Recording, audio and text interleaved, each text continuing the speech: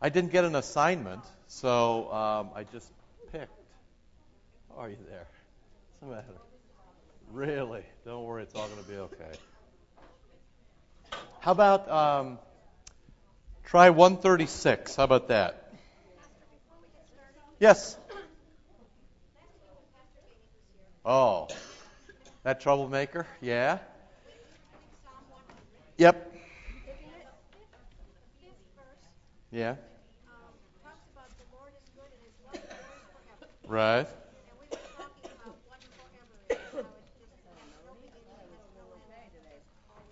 Yep. Okay.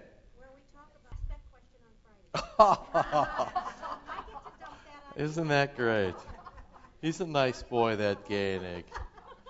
What a nice boy he is. Okay, so the question is, how do you? This is a pre-question. We're going to do together 136, so you can find that. That's good. We're going to do 136 today, which actually is about love that endures forever. So maybe we'll get some more.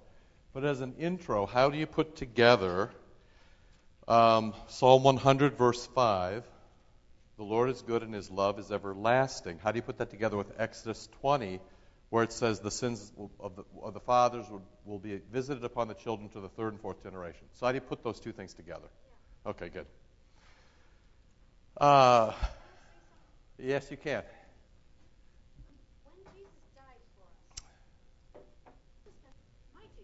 Yeah.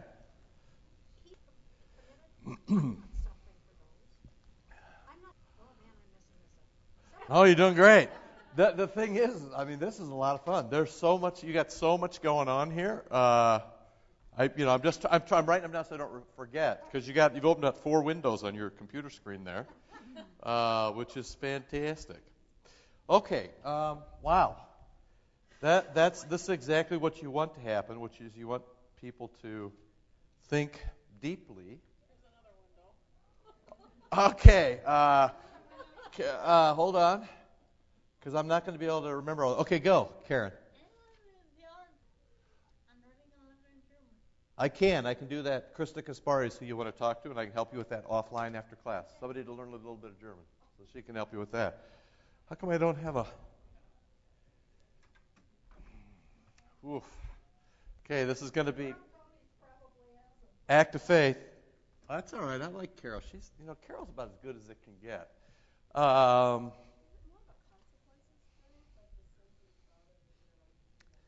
Yeah, hold on to that. Yeah. All right.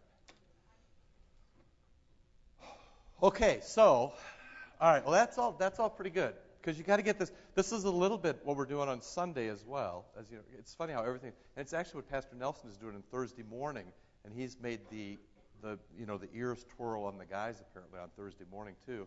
Because I'll just sweeten it. He said, God never forgets your sins, and then they went into hard rebellion against that. So we'll have to. We should talk about that today too, which has made me. One of the great things about having smart young guys around is they make you rethink your stuff, which is always good. Okay, so what a lot of stuff that's open. Okay, so first, let's just talk about the commandments. Okay, that might get us going in the right direction. So, how do you look at the commandments, Maddie? Friend or foe? That was a very quick response. Okay, perfect. She said friend. Friend or foe? Yeah, they do. Good. The church has been asking that question for centuries. It boils down to something like love God and serve your neighbor, Betty. We're at we're right now, it's 9:37. We're kind of at the love God point. But by 10:30, we're going to try to get to the serve your neighbor point, okay? I'm cleaning up Gainig's mess from last time. That's what I'm doing right now. And Nelson's too, for crying out loud. Okay, so this is just kind of fun, okay? So you're free to sleep, contribute, or something in between. Whatever you want to do here. Don't you wish for nap time? Do you remember nap time? You used to like roll your rug out in Mrs. Trimpe's room and. Now, see, the thing is why we have to go there. Let's just remember the good part of nap time. You were gregarious, weren't you? You want to talk to the kid next to you? Yeah? What do you think? That's when I was going to public school. Poking the kid next to you, wanting to chatter? All right, here you go. Just friendly. Okay.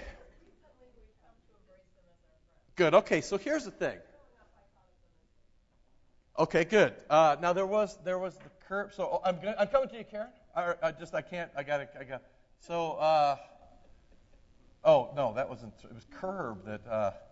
So then there was the curb over there. That came from Lisa. Yes. Thank you very much. So rather than or, this should be an and. So that will be helpful as we go forward. Here's the thing. Where do the commandments come from? And I mean that at the deepest level. Did they were sitting around Father, Son, and Holy Spirit, and they were just saying, hey, if we don't give them something to do, they'll do whatever they want. So ten's a good number. We'll just, where does it come from? So this will tell you something. If you can answer the first question, then it might be easier to answer the rest of them. Where do the Ten Commandments come from? Okay, good. Now push that, because there's a bunch of ways to talk about from God. That means He just thought them up. They just wrote them out on a piece of paper because they had everything to do. They were really afraid that people would be, stupid and fighting all the time. Like, where does it come? So it does come from God, but why, where, how? Please. Almost like he didn't, he trusted them, he trusted us too much, and then he realized, I can't trust them that much. Wow. To hold on to. Thank you. No, this is great. No, this is good because it pings all your pieces. Go. Thank you. Yeah. Thank you. Before I come back around that way, somebody was in the corner over there. Lindsay? Good. Okay. So you actually can do this. You can actually do this if you just put a piece of paper down and just talk it through, please. Thank you very much. So I'm just going to write that under life. Ooh, which already came up over there. So everything that could possibly happen. Yes, please. Oh, thank you so much. Okay, good. Now, let's see. Oh, boy. Yeah. You have children. Human nature.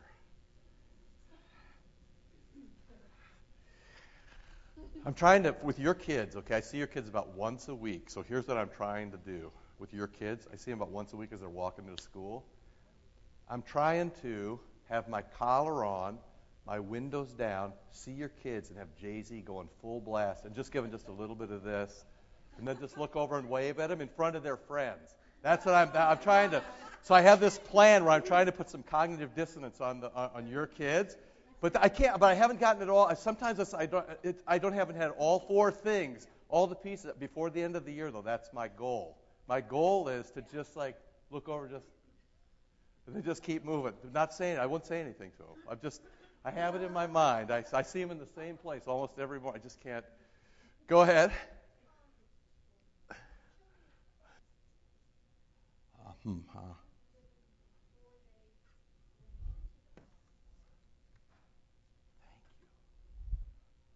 Fantastic. This is going to be 1 later. This is going to be 3 later. Okay, good. Well, I've been taught to, do this in a historical perspective after the last 2 weeks. Really? Yeah, Tim kind of, Oh, okay, good. Oh, yeah, I was good. Yes, good. And we look in Right. Good. basically what happened shortly to make all the decisions. Right. Kind of say, figure this out. Right. Yes. And now this is actually before. Sure, there's not a voters meeting there somewhere. And imagine the nepotism. Moses is head prophet, and his brother Aaron is head priest. That means you could probably serve both on the PTL at the same time. I don't know. Okay, so tradition is one possibility. And then One possibility is written, but you're still missing one, but you just have to go earlier in your text. Go. Thank you very much. Now, I'm going to write this down so I don't forget later. It is true that it was tradition before it was written, but before that it's on the heart, right? So that's Eden talk. Now, the God looking in the mirror part means, and now so we're going to run all the way back to you, which is, you remember that this isn't the word that's used. That's only kind of shaky Americans who had to publish Bibles and have waved their finger people, get people in line. It isn't the Ten Commandments. It doesn't say that in the text. The text says they're the 10 words. And they don't have an exclamation point. There's no exclamation point. He's just describing something. It's like describing the Grand Canyon. It's really deep, and the colors change. It's just telling you what normal life is for you English teachers. It's in the indicative. It's just telling you the normal way life is. Okay, now here's the thing. It's a description of what? It's a description of divine life. Or somebody said human nature. That was very good because then it's a description of the divine nature. This is not arbitrary in any sense. What happens in the Ten Commandments is that the Father, Son, and Holy Spirit tell you about themselves. Okay? You don't know anything unless He tells you. So you have this relationship of Father, Son, and Holy Spirit in perfect, and I'll just say it, submission. The Father is submissive to the Son. The Spirit proceeds from the Father and the Son, but they're united by love, and it's all in the way of the gospel. So when they create you, and when they choose to love you, they wouldn't leave you, now, if you will, without a roadmap. They wouldn't leave you without a description of what it is to be fully human and to be fully a community. So you said Israel, and somebody else said, I can't remember where all this came from. It was so good. But somebody said to be fully human, and then somebody else said to be fully community, which is to be a covenantal people, okay? So at the deepest level, and that's the shorthand thing about looking in the mirror, at the deepest level, the 10 words tell you about the divine Trinitarian life. They tell you how Father, Son, and Holy Spirit live together. This is how they live together. This is what they do. They always love each other, and they're always in service to each other. And yet they do that, there's an order to it, and this is one of the great struggles of St. John. I mean, if I wish I'd known this 13 years ago, but the biggest struggle in St. John is, as the Scriptures say, you are respecters of no men, which is, you think, as a congregation, it's every man for himself. And it was Kleinig's great thing where he said, if you don't understand that the world is ordered, God, humanity, Christ, church, man, woman, pastor, congregation, your life will always be a disaster. And that is probably the single most difficult thing here is because everybody, and I realize it's a trauma of who you are. You're smart, you're rich, you're accomplished, you're successful, and your little kids get to play more minutes on 5-year-old soccer than other little 5-year-olds. I mean, I understand that. And so therefore, you're smart about everything, right? In every situation, I have 800 people who are always the smartest people in the room. Every person is the smartest, richest person in the room, which means there's no respect for authority. In fact, when we hear that word, we already hear foe, not friend. Is this ringing any bell at all? Go.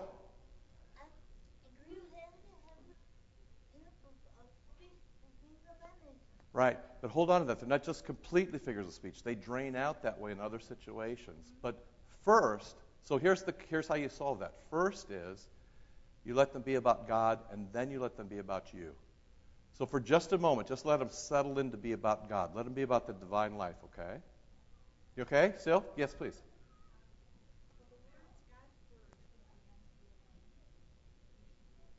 Okay, good. So that means you need to have community. That's right. Yes, thank you very much. Here's the thing, and so here's how here's the great thing about you all. You actually know all the pieces. All you need to do is just string them together. So here's the thing. If you say, what do I need to know about God? The first answer is Christ. Okay? So if you're good enough, you can pull everything you need to know out of Christ.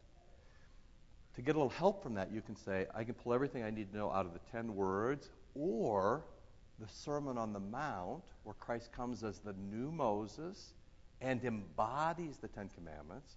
Or you can go to the next level and you can say, I can pull that out of all the words of Scripture. Make sense?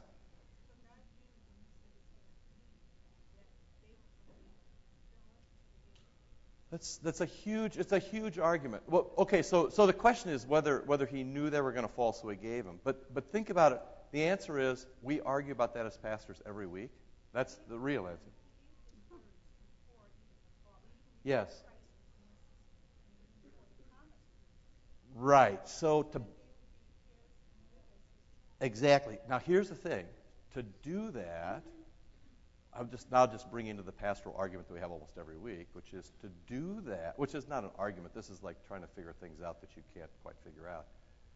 Just kind of truncate your question, shorten it up. He doesn't need to know that they're going to fall in order to tell them, right? You don't need to tell your kid, don't drive over the speed limit. You tell them that not because you know they're going to crash. You tell them that because you love them. But not yet they don't. Adam and Eve don't yet have the disease. Yes, now. Yes, so this is why analogy fails a little bit. Right? But think of Adam and Eve. There's no negative in them yet. So does he... So when he says, don't eat of the tree, you're exactly right. When he says, don't eat of the tree, is he telling them, is he their friend or their foe? Exactly, because he's telling them about the order or authority of creation. He's just telling them, see, not still in the indicative. He's just saying, hey, I'm God and you're human, and that tree is for gods and that tree is for human, and don't touch that tree. That will not go good for you because you're not a God. And if you touch that tree and try to be like a God, zzz, right.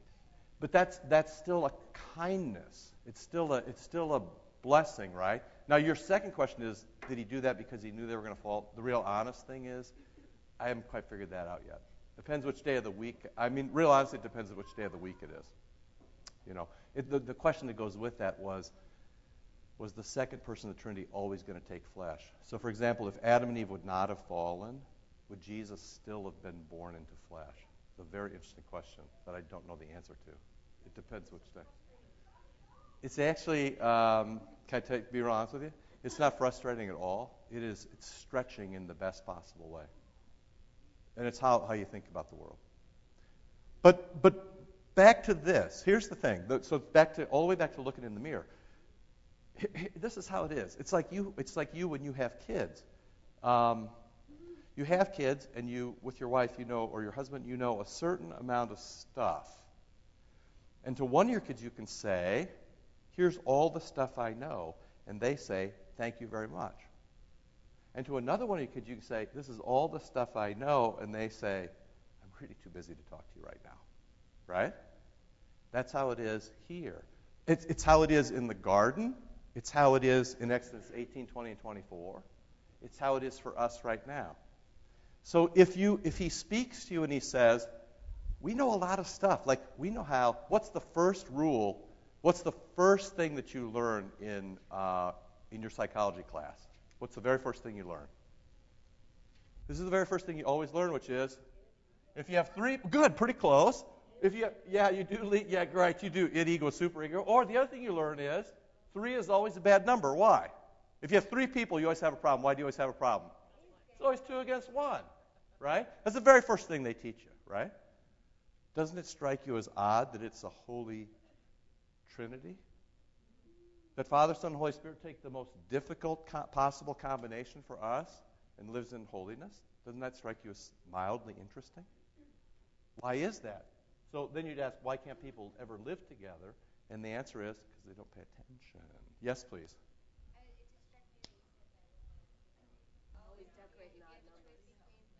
Sure, have the same color in all your rooms, too. Is that right? How did I go my whole life without knowing that?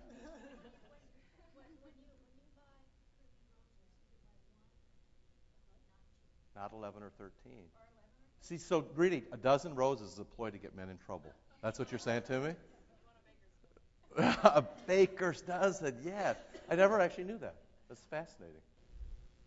Makes me wonder what, collects are always prayed in odd numbers in the church.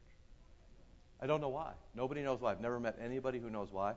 But in a proper church, it's always 1, 3, 5, 7, 9, 11. It's always an odd number, always. If people pray in even numbers, they don't know what they're doing, kind of like when they buy 2 trees or 12 roses. See? Okay, so I don't know if we got anywhere. So where was the? Oh, I got it. I did actually. I knew this would happen, so I went back and wrote the initial questions down. So, are the commandments your friend or your foe? Oh, we wanted to go back to his love endures forever versus he punishes kids to the 3rd and 4th generation. Oh, and also Pastor Nelson's thing about whether. So here's the great Nelson insight of the week. You can go home if you have a husband or who goes to the Thursday morning men's Bible study. You can go home and comfort them now. So Pastor Nelson said, this is great. He said to them, "So God forgives, but He certainly doesn't forget." And of course, then they all got very crabby. Because what? Now they're remembering all the horrible things they've done, and they think that God is remembering the horrible things they've done, so they protested. In fact, he has people stand up and walk out of his class. I find this fascinating. People stand up and walk out when they don't like what they like. But I guess it's better than punching somebody in the nose. So here's the thing. So let me just put that question to you. Does God forget your sins? Why would you think that He does? Why would you think that He doesn't? Go ahead. Mrs. Nelson, this could be special pleading. Really? Because I respect him. Oh, there you go. But I think he would sin no more.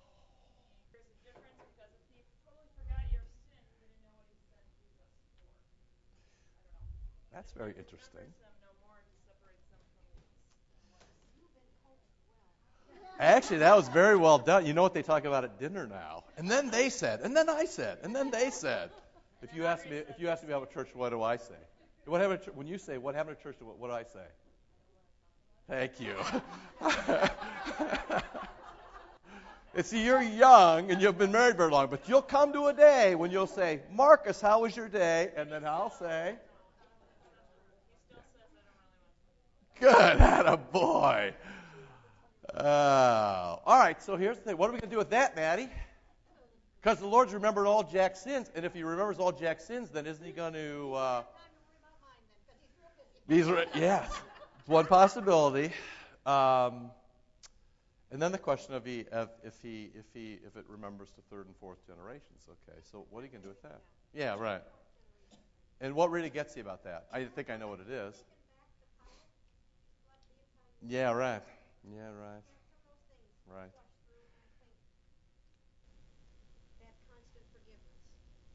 Original sin is just about the most unfair thing that you can think about. Right? Why is original sin unfair? Because we didn't do it, and there's nothing you can do about it, and you're still going to get punished for it. So for us, original sin is about the most unfair thing that you can think about, because you didn't do it, and there's nothing you can do about it, and you're still going to get punished for it, okay?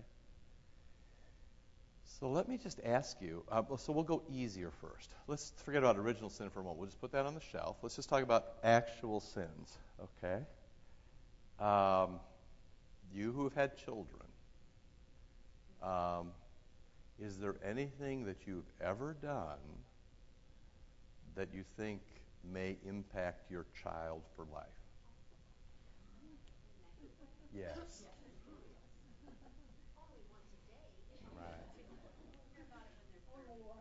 Right. But their therapist has been hearing about it since they're 20.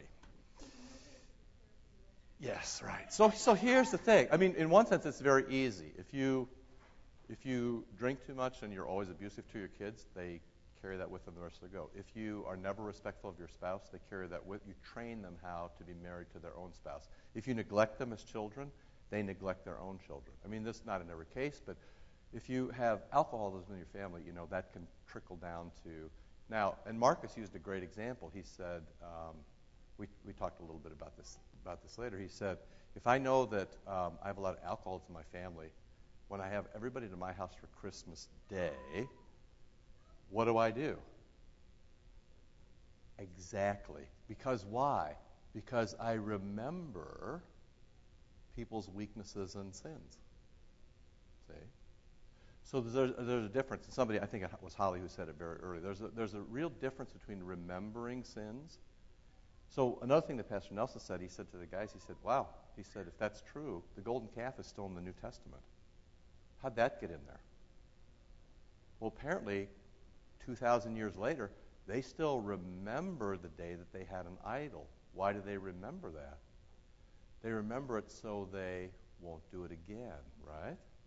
So there is a way that memory, the best thing that can happen out of your sins, there's a way, in fact, there's a prayer in the prayer book.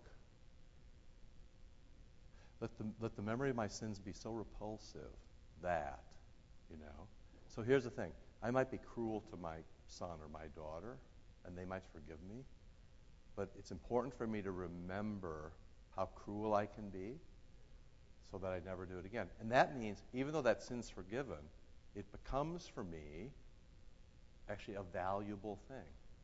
So if you're an alcoholic, you remember how it was the last time you drank, and you say, if I do this, I know how horrible life's going to be. Or just pick something, right? Just pick something. Here's the thing, though. If it's not repented of, it does sort of carry on. And you know families where grandfather is like father, is like son, is like son to be. Upon the fathers, the children. So there's at least a natural progression of that.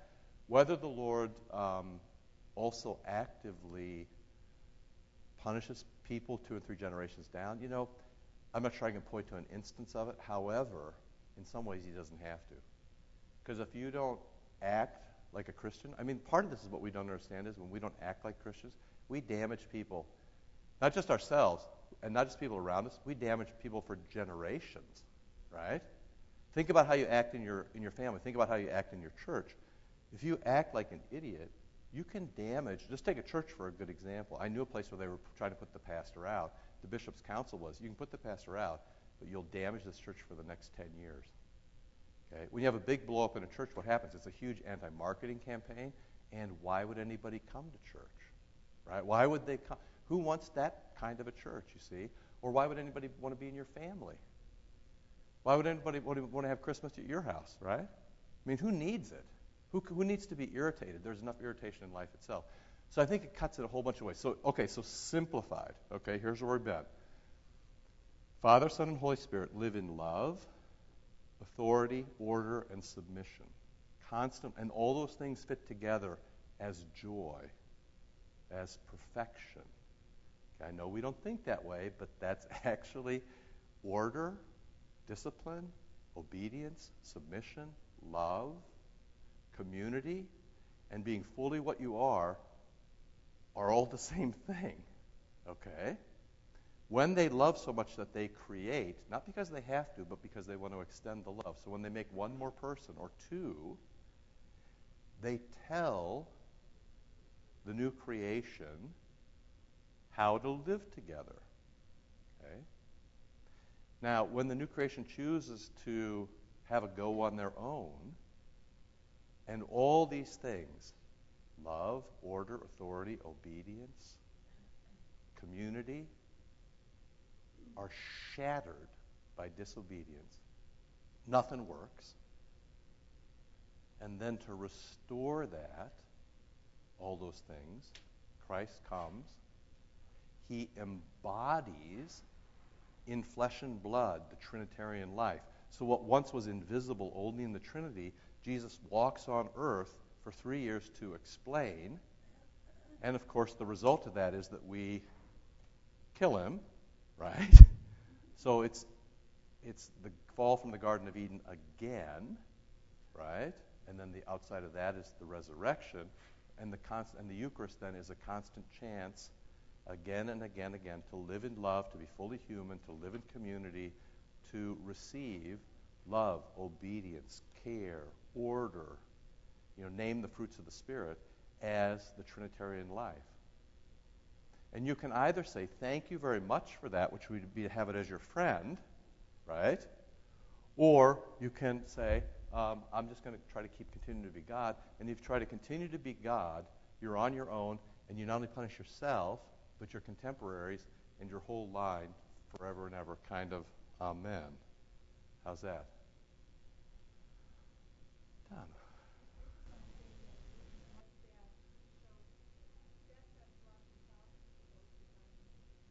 that's right.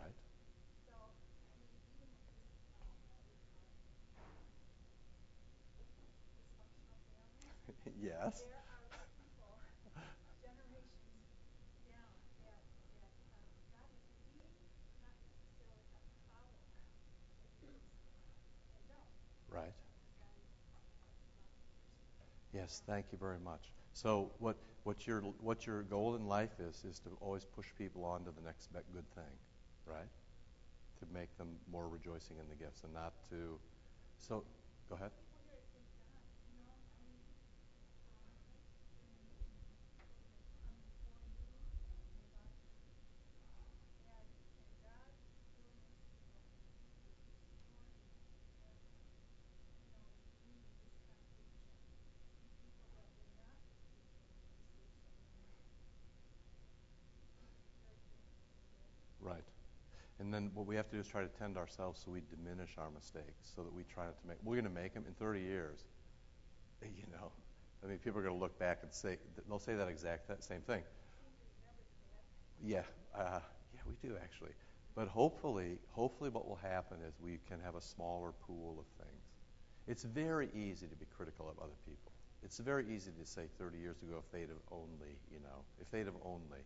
And in 30 years, people are going to say that about us, if they'd have only. But if we could sort of, at least in our own time, we can't be perfect, but we can try to diminish our mistakes and we can try to live in forgiveness. We can try to love each other. We can try to be fully human. We can try to be fully a community. And here's the great bonus. Whatever happens in this community, here's what nobody can say, that we didn't tell you how to do that. I mean, we've told you, now, have we done it well? Have we done it properly? Was it too strong? Was it too weak? Was it the right time? I mean, people can always say what they want. But basically what we've said to you for a decade is live the Eucharistic life. Live the life of Christ. Live in the image of Christ. Receive Christ's gifts. Let those gifts have its way with you. Be generous. Be merciful. Be winsome. Be kind. Tend your soul. And we've said it, acts of mercy, care, care of the soul, winsome witness. We've talked about this ad nauseum, really. I mean, but what we're trying to do is to build a rhythm where that's just the natural thing that people do. It's just the natural thing.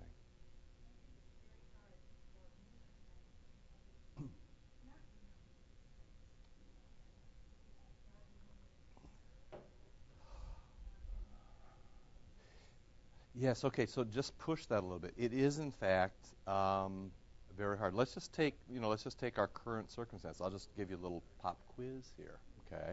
So, we've had a dust up or two in the past couple of years. Let me just ask you whether the people who've hurt you come to mind.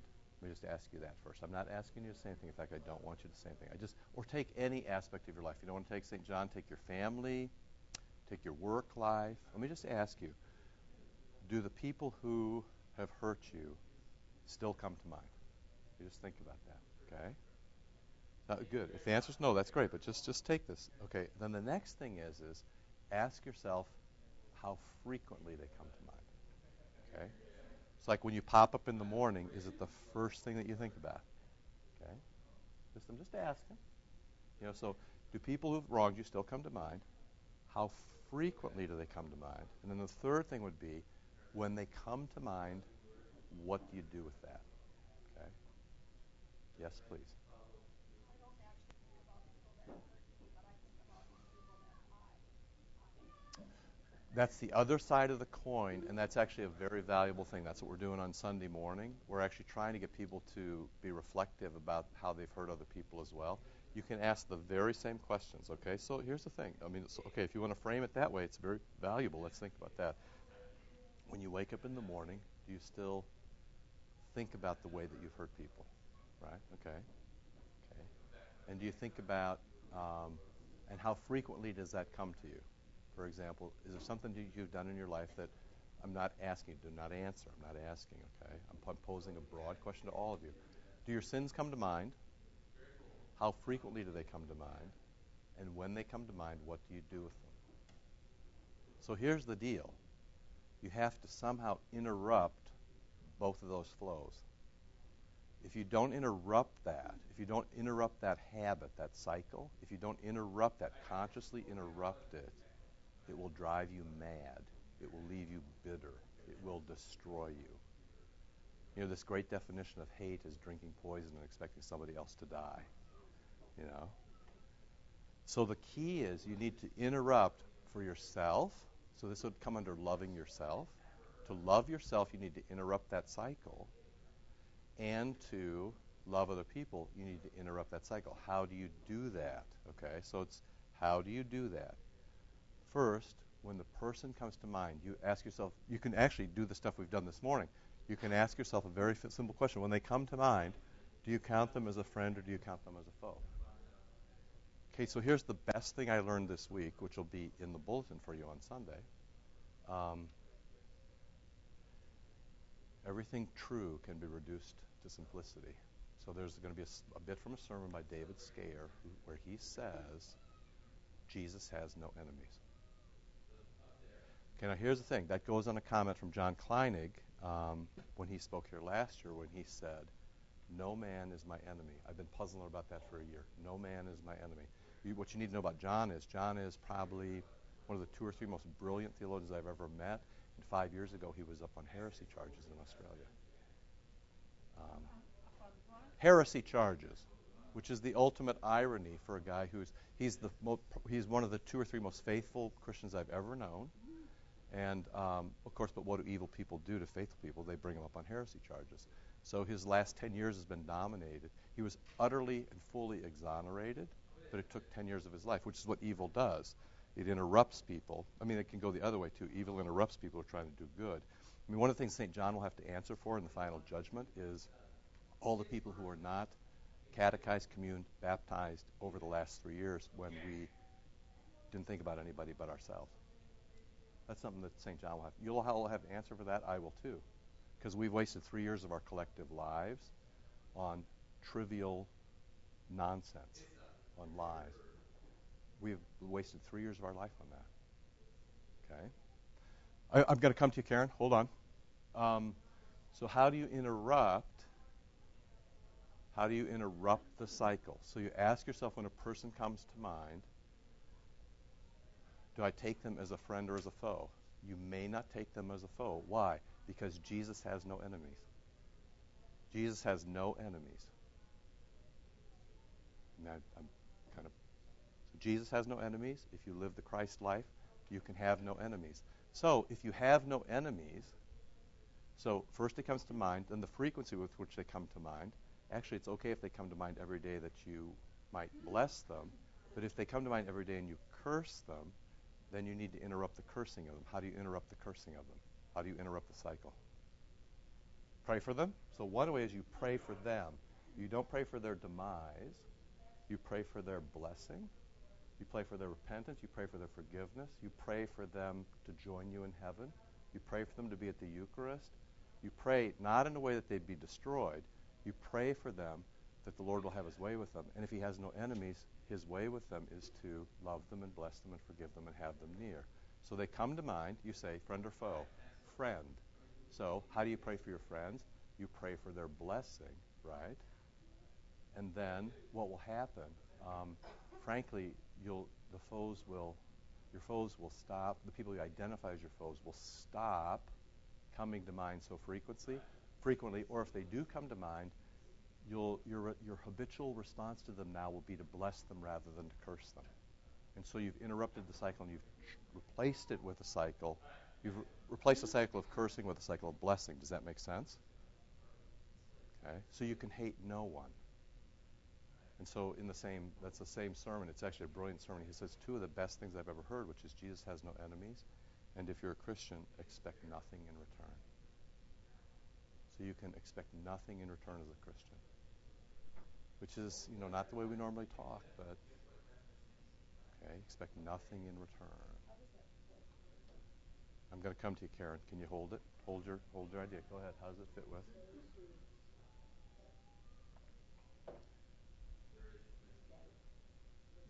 Yeah. Right.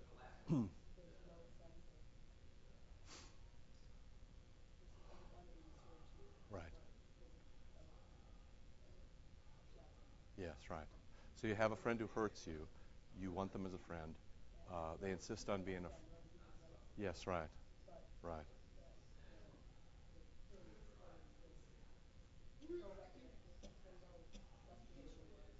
Good, right. So how do you do that? Right, restored. Right.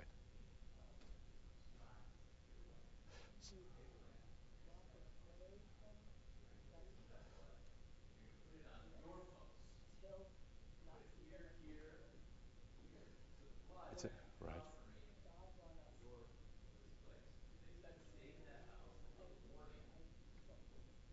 right, right. It's in the gospel for this week. There'll be three possibilities in the gospel. There'll be at least two possibilities for heresy charges in my sermon for Sunday, and there are three possible examples. I've already identified them. So here's the first place where people will react with heresy charges.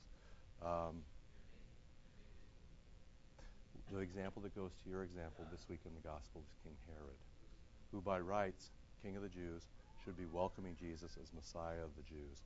And instead, he spent his life like his father trying to kill Jesus. Okay? Jesus can't force him to believe, and Jesus can't force him to be forgiven, and Jesus can't force him to be king, and Jesus can't force him to be his friend. Now, immediately, some evangelical from Wheaton will write me this week after that sermon and say, he'll pose the old question of, so Jesus can't make a boulder bigger than he can lift, which then is not to understand the nature of God. Jesus can't force Herod to believe because he won't, right? He chooses to act by grace with people, even Herod. So here's what's going to happen. Jesus is going to appear. Herod is going to find him. Jesus is going to preach the kingdom of God. Herod's going to say, I'm going to kill you. So friendship broken. It should have been there. Jesus walks away. So he does all he does. He doesn't change. And eventually he walks away. It's really hard to understand. Right. That's why I have so much trouble with if I walk away. Well, you might like Jerusalem.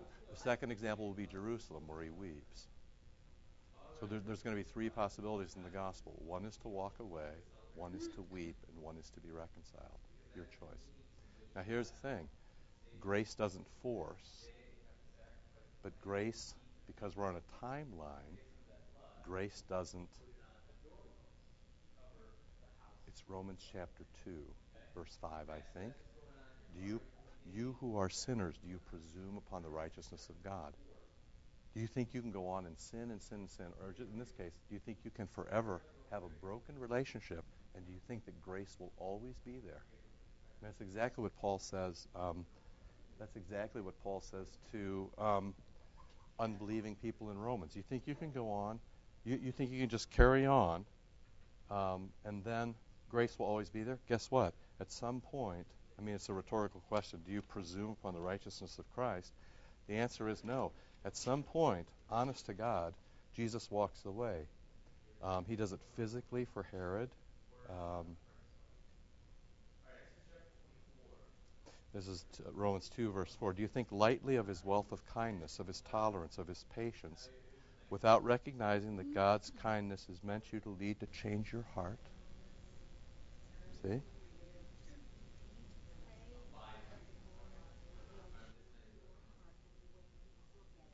Right. Right. But Paul speaks to the person who refuses to be reconciled. So here's the thing. You have a friend, and your relationship gets broken, right? So now you're over here. You still want to be reconciled. Your friend does not want to be reconciled. This is for your friend. Do you think that you think you can live? Now you just have to go to this. Do you think you can live in a way that you're not fully human and you're not in full community and you still call yourself a Christian? Do you think you can do that? Can you still be King Herod? Can you still be king of Israel if you won't accept the Messiah? And at some point, and see, it's so bitter with the Herod example because for Jesus not to be Jesus, Herod will have to kill him. See, here's the thing. You can't, the dissonance is so great if you try to be in the church. If you try to be in the church and things break and you still try to be in the church, you actually have to kill this person to make it go away. That's the only way you can relieve the pressure. Which is why in the church you might just watch for people who, when they get in a disagreement, mark the other person as an enemy and try to destroy them, as opposed to marking the other person as someone with whom they have a disagreement or someone who's in sin and try to restore them. Okay? It doesn't always work because Jesus can't make Herod believe, and you can't make a friend be reconciled to you. Right. No man is your enemy. No. And at some point you do have to move on because that's your other choice. So you have this person, it's broken. It's okay to move on as long as you release the bitter. You can't move on in hate. You can move on. There's no place because in the gospel for this week, he moves on, and it's very interesting. What's the next thing he does? He weeps. Like, this is not the way life's supposed to be. I'm coming back to Jerusalem. This is the daughter of Zion. I'm going up to the temple. I'm going to fulfill all the prophecies. What should happen? What should happen? The king should be on his knees welcoming him, and Jerusalem should open up and say, blessed is he who comes in the name of the Lord. What does happen? The king says, I'm going to kill you, and Jerusalem turns a blind eye. So what does Jesus do? His two responses are, he walks away from Herod, and he weeps over the sadness of a broken relationship. Okay? But he doesn't sin. In either of those things, he doesn't sin. So what you have to do is be able to walk away or weep without making the other person your enemy. Now, Herod is Jesus' enemy. I just want to be clear. But Herod is Jesus' enemy because Herod wants to be his enemy, needs to be makes himself Jesus' enemy, right? I am going to come to you, Karen, I promise. You've been extraordinarily patient. What you have to remember, we often describe for you baptism as being put into this thing that is bounded by the 10 words, right? If somebody wants to live out here, and this is your kids, this is your husband, this is your wife, this is anybody. If somebody lives out here, that's horrible, and we grieve that. What you may not say is that this person is your enemy. You may not say that. You can't say that person is not Christ's enemy. However, because this is the nature of Christ, he can't change and do this. He's not going to change. He can't change that. So if this is what puts you outside here is a lie, right? Jesus isn't going to suddenly embrace a lie. He can't change his nature. His nature is truth, right? If this is death of some form, Jesus will not go outside. He doesn't. That's not how he deals with death. He deals with death inside the divine nature. Make sense? Now, one of the problems you really have is that you feel terribly guilty about walking away from somebody, and yeah, and that's because right. Right. So, and doubtless you will quote the parable about the one sheep who wanders off from the 99. Doubtless you will quote. On the other hand, I quote to you Jesus walking away from Herod. And honestly, the 10 Commandments on Sunday, as I said Sunday, I can't believe for you, not even for you, my wife. I can't believe for you. I can't love for you. I can't pray for you. I can't act for you. Every person, it's like this nonsensical thing that we have in the school that you have to come to be a member, you come 3 out of 4 times. That's a travesty. Because the biblical, what are we to, so we reduce God's word by 25% in order for a tuition break. What? And then people argue because they come halftime and they argue they're still a member. You're kind of going, what kind of madness is this? So the biblical command, if it's your foe, or word is, I'm going to meet you here every week for the Eucharist. Who are we to diminish that? So it's up to you to come to church. You don't like me as your pastor? Guess what? The third commandment still applies. You still come to church. You don't go to another church. You don't stay home. You don't stop giving. You don't figure out another. Because you're part of the community. You're part of the family. And the community is meant to work things out, not flee. Right? And work it out on objective grounds over here. Not on what I like or what you like. Right? It's extraordinarily difficult, but the problem is, the danger in that is that you'll be more religious than Jesus. because Jesus does at times walk away. If we say we will never walk away, that's not Jesus. There's two places he walks away. He walks away with Herod. There's another place he's going to walk away. Where is he going to walk away? The last, where he tried to stone him, good, but also the last day. The last judgment is Jesus walking away, right? So here's the thing. You can either be extraordinarily sad about that, or you can say, what would be your positive response? We probably should get busy living like a community. We should probably get busy living in forgiveness. We should probably get busy recognizing our own sins Sunday morning. We should probably get busy saying, I'm sorry. We should probably get busy forgiving. We should probably get busy interrupting our morning thing where people come up to our mind as our enemy, and we interrupt that by saying, no man is my enemy, and I'll pray for them, and I'm going to the Eucharist, and I'm hoping they're going to meet me there. So there's a positive flow out of this. And that's what you have to concentrate on. Now, Karen, you've been extraordinarily patient.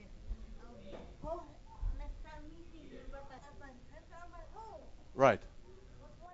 If it doesn't happen to you? If it does happen or if it doesn't happen to you? If it doesn't happen to you, that's fantastic. Then just say your prayers and live your life. You don't, because here's the thing. It will eventually come to you. I know you well enough so I can name a few people. I was going to be sassy.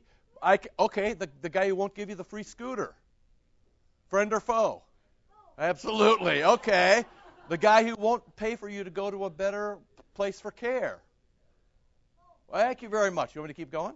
So no, I don't want to. I mean, here's the thing. If you, with just a little self-examination, you can find it. They do, in fact, come. So you pray for the knucklehead who doesn't think you need a scooter. You pray that he comes to some common scooter sense. Okay?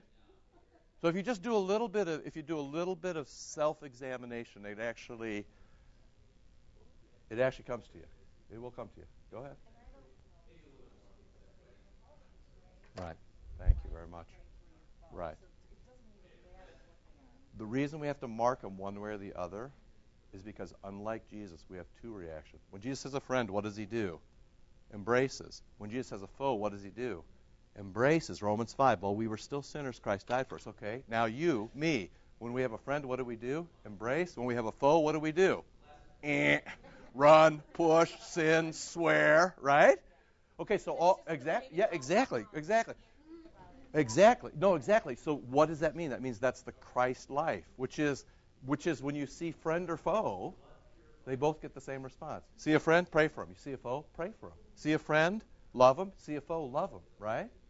Now we're all the way back to where we started. Right? They're not doing that for you.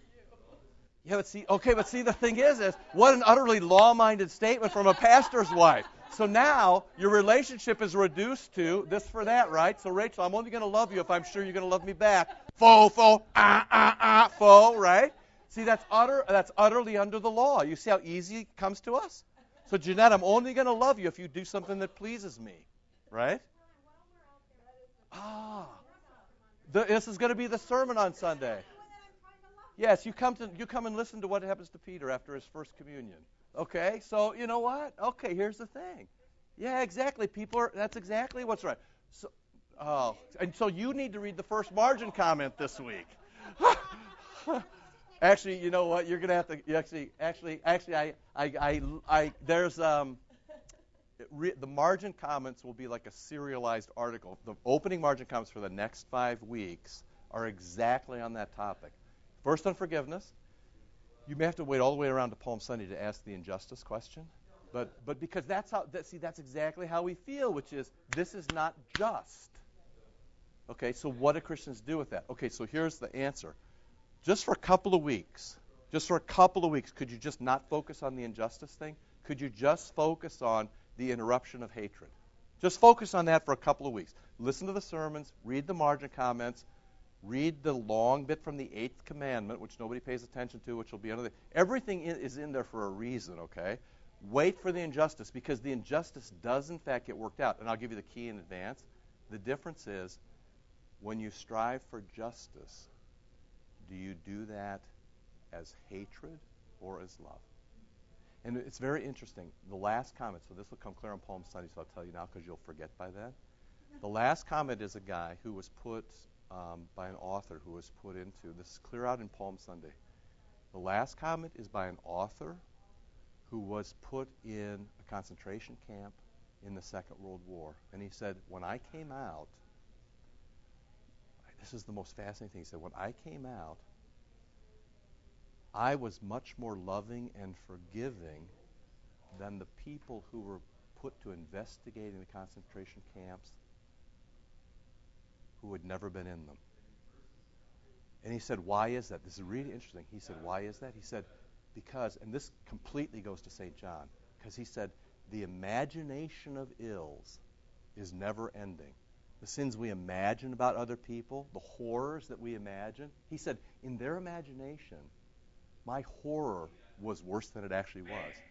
Now, it was terrible because he's in a concentration camp. But he said, and so they became their imagination of sins perceived. And so for any idiot in this congregation who's ever said perception is reality, that is antichrist. He said, the imagination of sins perceived, he said imagination is so strong, kept them from being loving and forgiving because they didn't deal with reality. He said, I was in the concentration camp. I could deal with the reality. I know what people did to me. Okay? And I can forgive it. He said, but the people investigating it, why? Because they wanted justice. Right? Yeah. So, and he talks then about, at some point, about why Desmond Tutu, the Archbishop, was the guy put in charge of Truth and Justice Commission in South Africa and not a bureaucrat. Because only a bishop understands forgiveness. Right? I mean, this is all playing out in real time, because this is all about how to love people who have crossed you, and the first way to love them is to say, they're not my enemy. I will not destroy them. Right. Okay. So now, what are you going to do? What do you do? So there's a word of warning for both sides. One is the people who want to move forward may not move forward as they've moved forward the last 20 or 30 years because they didn't know how to do it. They didn't know how to love. They didn't know how to forgive. They don't know how to go nose to nose. They don't know how to keep confidence. They don't know Matthew 18. They don't know that no man is my enemy. So people who want to go forward have to go forward in a new way. They need to interrupt their hatred. Okay? People who want to continue to dust up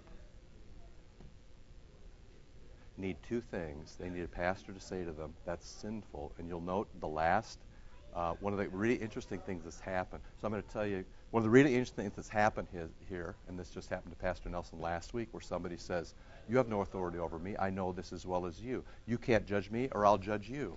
And the answer is under the 8th commandment, you'll read where it says, you may not judge unless you're a magistrate or a pastor. Because pastors are put in position to judge. That's what they do.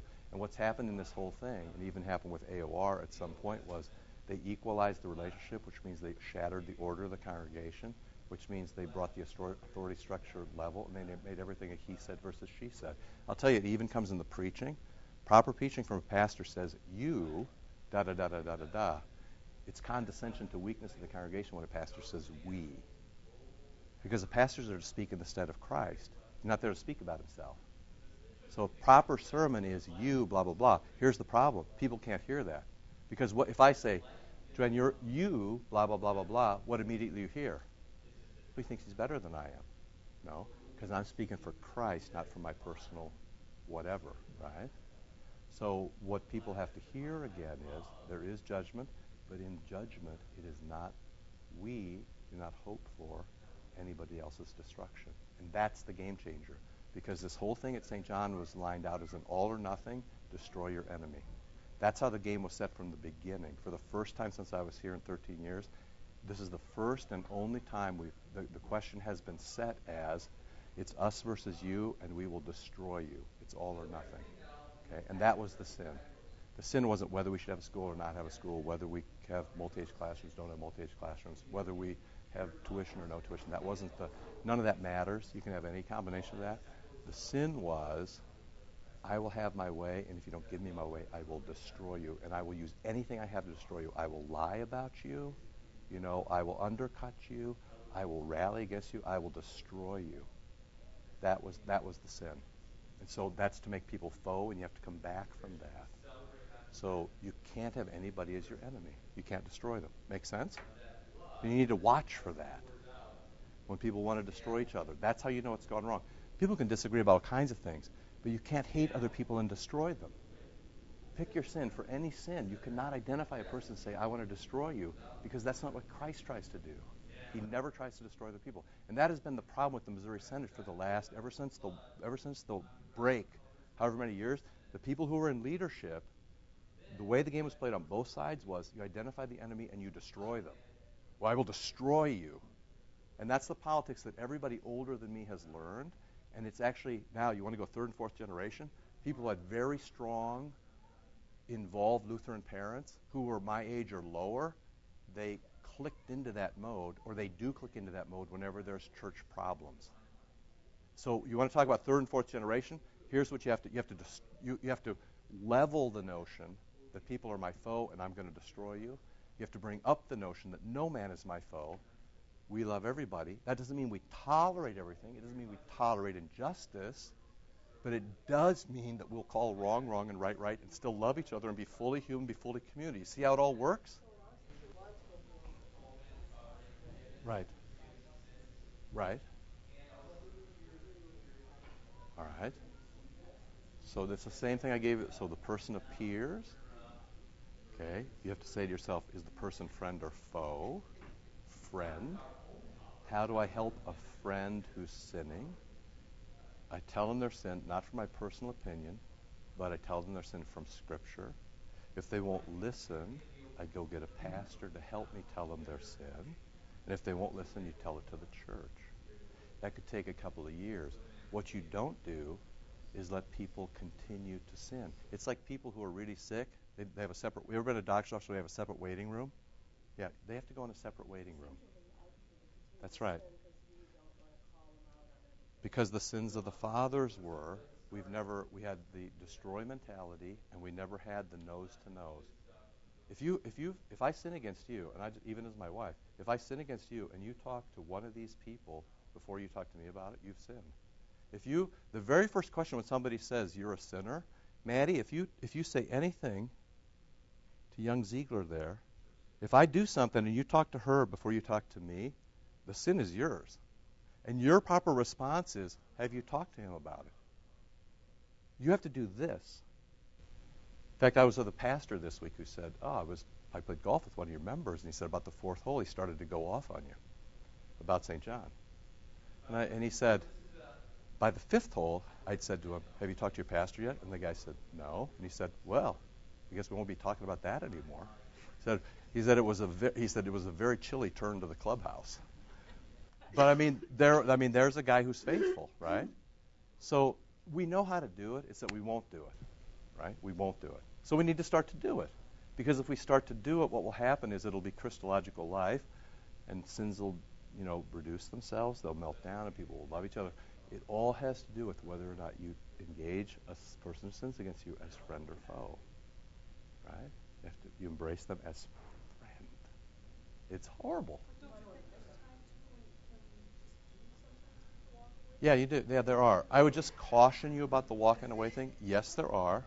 Jesus works for 3 years, though. Jesus works for 3 years before he walks away from Herod.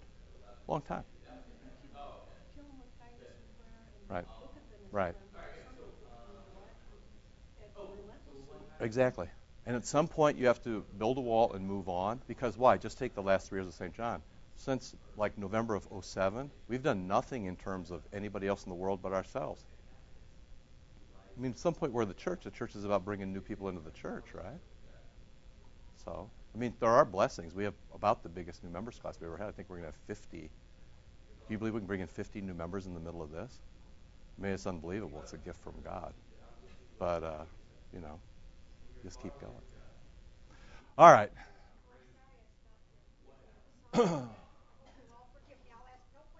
No, that was actually, here's the thing. We can talk about anything you want. I have it, it's all in my head. I'm happy to talk about it, but I'm not going to impose it on you unless you ask. But if you ask, I'm happy to talk to you about it. I know it is.